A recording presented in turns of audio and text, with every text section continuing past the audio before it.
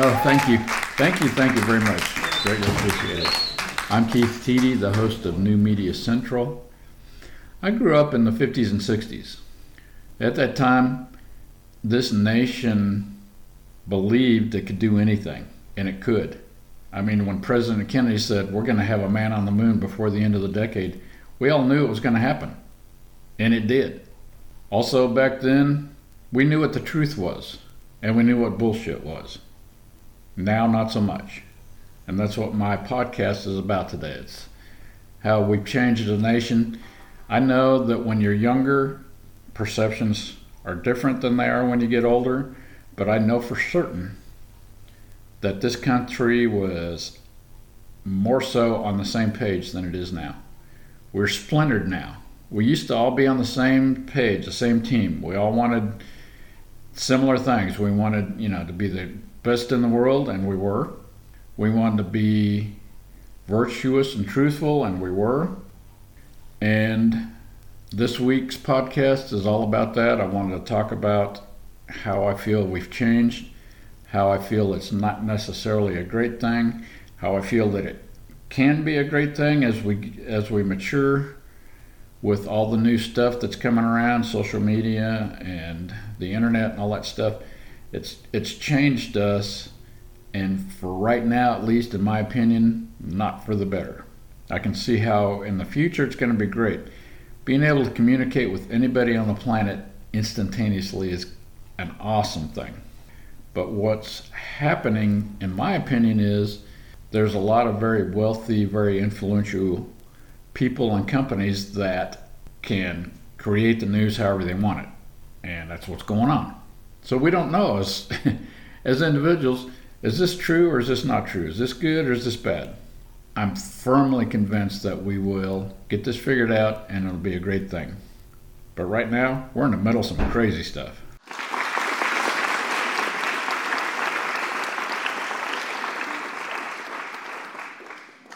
I want to start out by talking about truth.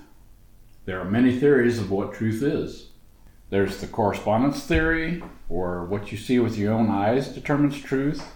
An example of that is the sun rises in the east. You've seen it almost every morning of your life, so you believe it to be true. Another is the pragmatic theory, where believing and acting on a statement for practical consequence makes it true.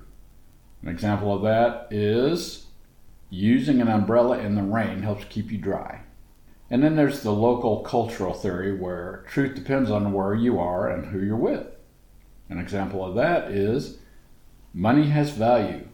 For most Westerners, that's true. To someone belonging to a remote indigenous tribe, not so much. What I've begun to realize is that truth, as much as we want it to be absolute, has a lot of wiggle room. And that room keeps getting bigger. Well, so now let's talk about BS. Yeah, bullshit. I've given it a lot of thought. I'm aghast at where we are right now. We used to be able to tell BS right on the face of it. There's so much BS flying around now that we can't tell the difference between fake news and real news. Reality has been so skewed by so many actors that there really isn't any solid truth anymore.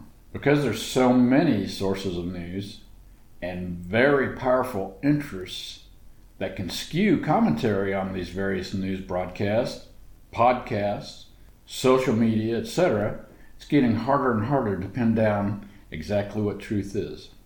We as a nation used to be on the same page on almost everything. Of course we always had and we will always have disagreement on things, but 50, 75 years ago, we were a united States of America. We were all on the same team. Our survival as a nation was part of why we stuck together. We had common goals based on our common desire to be the best in the world. At that time, we got our information from 3 networks. And for most Americans, that was all. It can be very scary if you believe that news is really indoctrination. Groupthink is rarely a good thing. And if you're getting all your news from 3 and only 3 networks, you're very limited on your viewpoints. And only a certain few are setting the agenda. But to me, the trade-off is much scarier.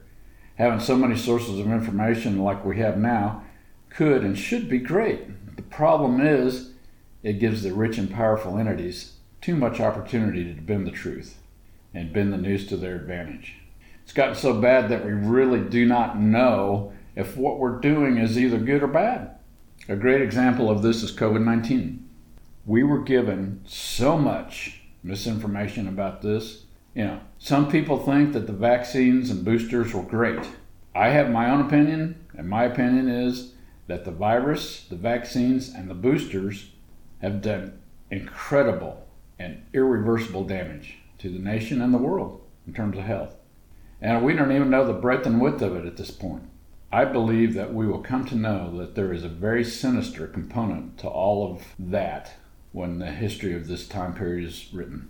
Another example of this new misinformation world is the war in Israel.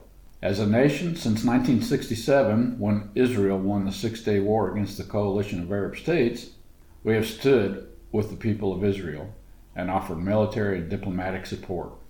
The young people in this country don't even know about the Yom Kippur War and the Camp David Accords. So now they hear some stuff on social media and they just go with it.